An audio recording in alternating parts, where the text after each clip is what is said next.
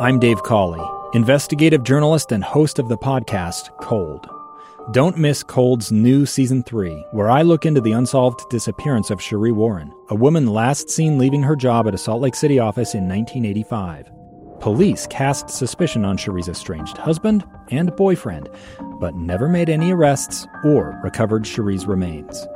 Find Cold Season 3, The Search for Sheree, anywhere you get your podcasts.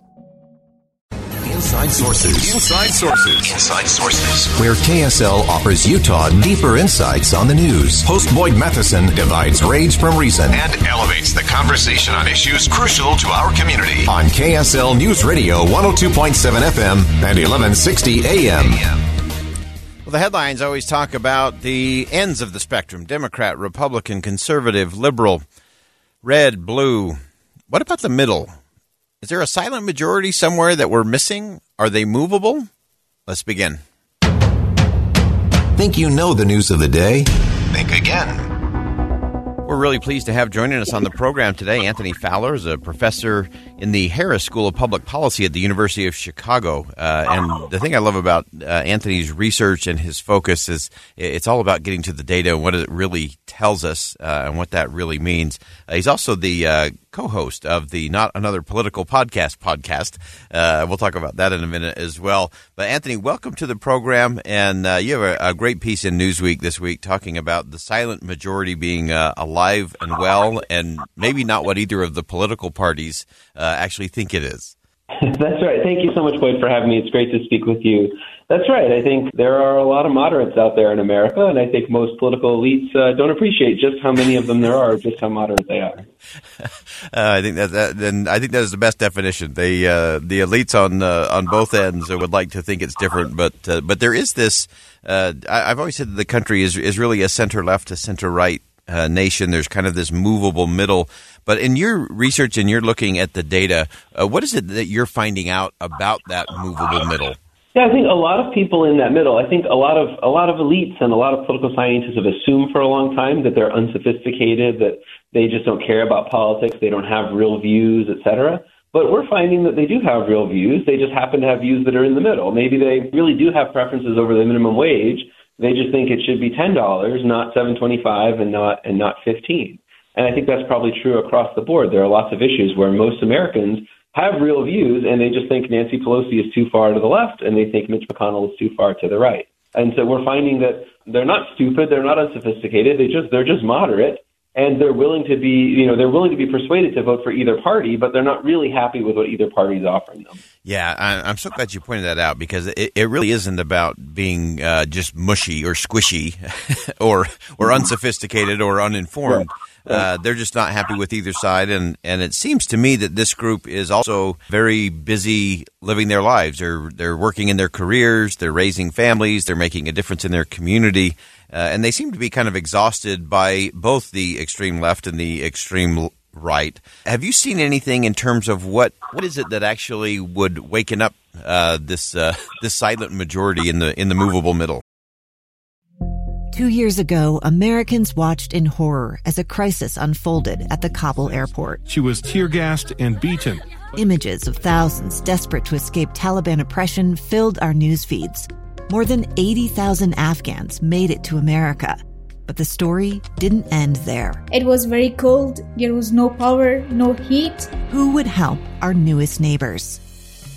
I'm Andrea Smartin. In Stranger Becomes Neighbor, you'll hear the stories of some remarkable refugees who left their homes and their dreams behind, only to start over from zero. Their only possession was 3 blankets. And you'll meet Americans who stepped up to help them. You want me to come when you deliver your baby. What can one person do in the face of an international disaster decades in the making? That's Stranger Becomes Neighbor. Find us at kslpodcast.com. Follow us on Apple Podcasts or anywhere else you listen.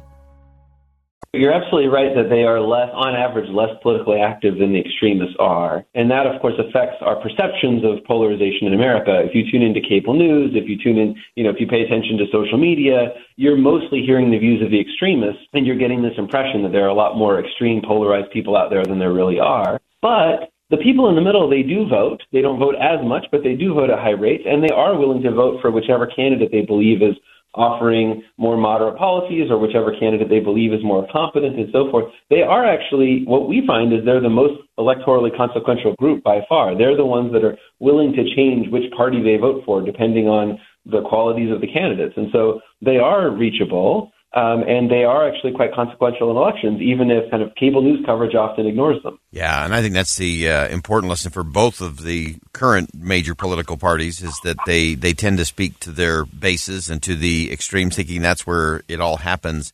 But it seems to me there has to be messages coming out that really show, I think, kind of the balance point that I at least think, and would love to see what the data tells us, is that they want to look at something like immigration and say, okay, we do believe in rule of law, and we also believe in compassion, and that those are actually compatible principles, not this, fake fight, false choice stuff that we see on cable news. I agree with that. I think probably, because we're not talking about a naive group of moderates, it's not easy to pander to them. I think the way to actually get them to vote for you is by actually doing a good job and actually offering moderate policies. And of course, neither major party seems willing to do that right now.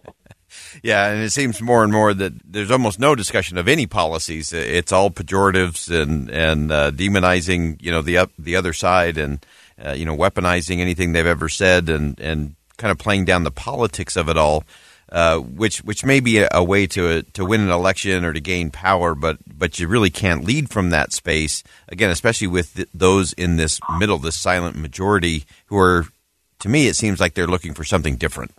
I think that's right. I think they're definitely looking for something different. They would like elected officials, I'm sure, to focus more on policy and less on, like you say, personal attacks and things of that nature. But they also are looking for, not just any policy. They're looking for sensible, moderate policies that are somewhere in the middle. And they might actually, they might even prefer kind of a gridlock system over a system where one party gets to kind of run wild and do whatever they want. And so there's even some evidence that voters often will vote for, say, one party for state legislature and one party for governor, precisely because they'd rather have nothing change than have one party get everything it wants. Oh, I think that's so interesting because we've obviously seen this swing over a number of election cycles, both Democrat and Republican, those midterms, where the American people do seem to keep coming back to, yeah, we actually like divided government. We may complain that it's gridlocked and it's stalled and it's slow, but that's better than having the extremes of either party doing what they want for a season and then swinging all the way back to the other side. Yeah, that's right. And that's a sad state of affairs because obviously a gridlock government is less able to solve real problems that arise and so forth. There are trade-offs there, but you can see why a lot of Americans in the middle would rather gridlock than the alternative. That's right. Anything in the data, and you have spent so much time in so many of these different assessments, what surprises you most about this silent majority in the middle? I think one thing that would surprise a lot of people is that even people who self-identify as partisans are still not as partisan or not as extreme as their elected officials. So, for example, even the people they say, I'm a Democrat or I'm a Republican, and they might live in a pretty, a solid red state or a solid blue state, and they might mostly have friends who also are the same party and so forth. When you ask them about their policy preferences, they're not nearly as kind of consistently liberal or conservative or consistently extreme as you might think, given their party and as their elected officials. And they're also open to being persuaded by the other side. We did some experiments where we said, Mitch McConnell thinks this about minimum wage and Nancy Pelosi thinks this. And most people, even self-identified partisans, are kind of willing to hear arguments from both sides and update their views positively in light of those arguments. Oh, I love that. That they are actually persuadable because they haven't locked into their own social media bubble or their own little echo chamber. So as you look at it coming down the home stretch here in a really interesting midterm year, are there anything on your radar that you're watching that you think might indicate how this group in the middle might play out in November? It's probably too late for any of the candidates to do anything drastically different. But of course, I've been looking at some of the close Senate races that could decide control of the Senate.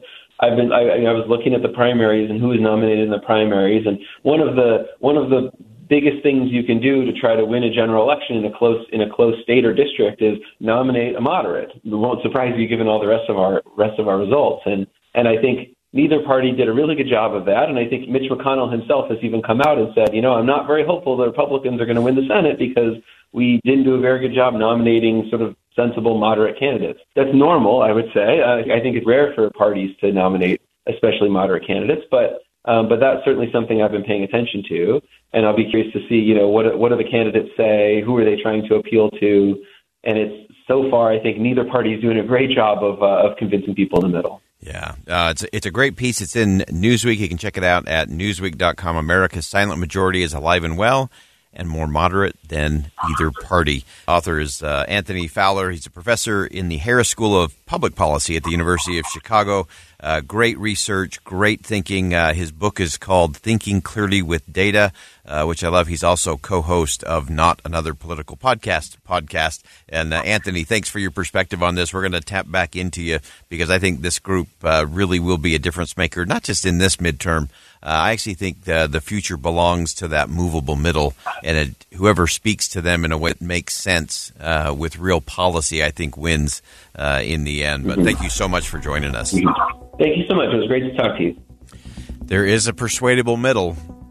That is not the question. The question is who will actually speak to the middle about things they care about in a way that is educational, is elevating, and ultimately enlightening.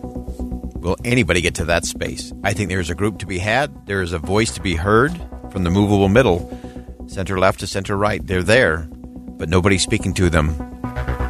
Somebody will. Will it be you? We'll be back. Think again with Boyd Matheson on KSL News Radio. I'm Dave Cawley, investigative journalist and host of the podcast Cold. In October of 1985, a woman named Sheree Warren left work at a busy Salt Lake City office to meet her estranged husband at a downtown auto dealership. She never made it home. Sheree's car surfaced weeks later in Las Vegas. In the parking lot of a hotel casino. No one knows how it got there. Strange. It was strange. Both Sheree's estranged husband and her boyfriend raised suspicion for investigators. I kind of thought that he might have done something. But no arrests were ever made. In Cold Season 3, we dig into double lives, make new connections in the case, and examine the difficulty raised by reasonable doubt. We want answers just as much as anyone else. They have creeps like that now too, so nothing's changed. That's the new Cold Season 3, The Search for Sheree, now available anywhere you get your podcasts.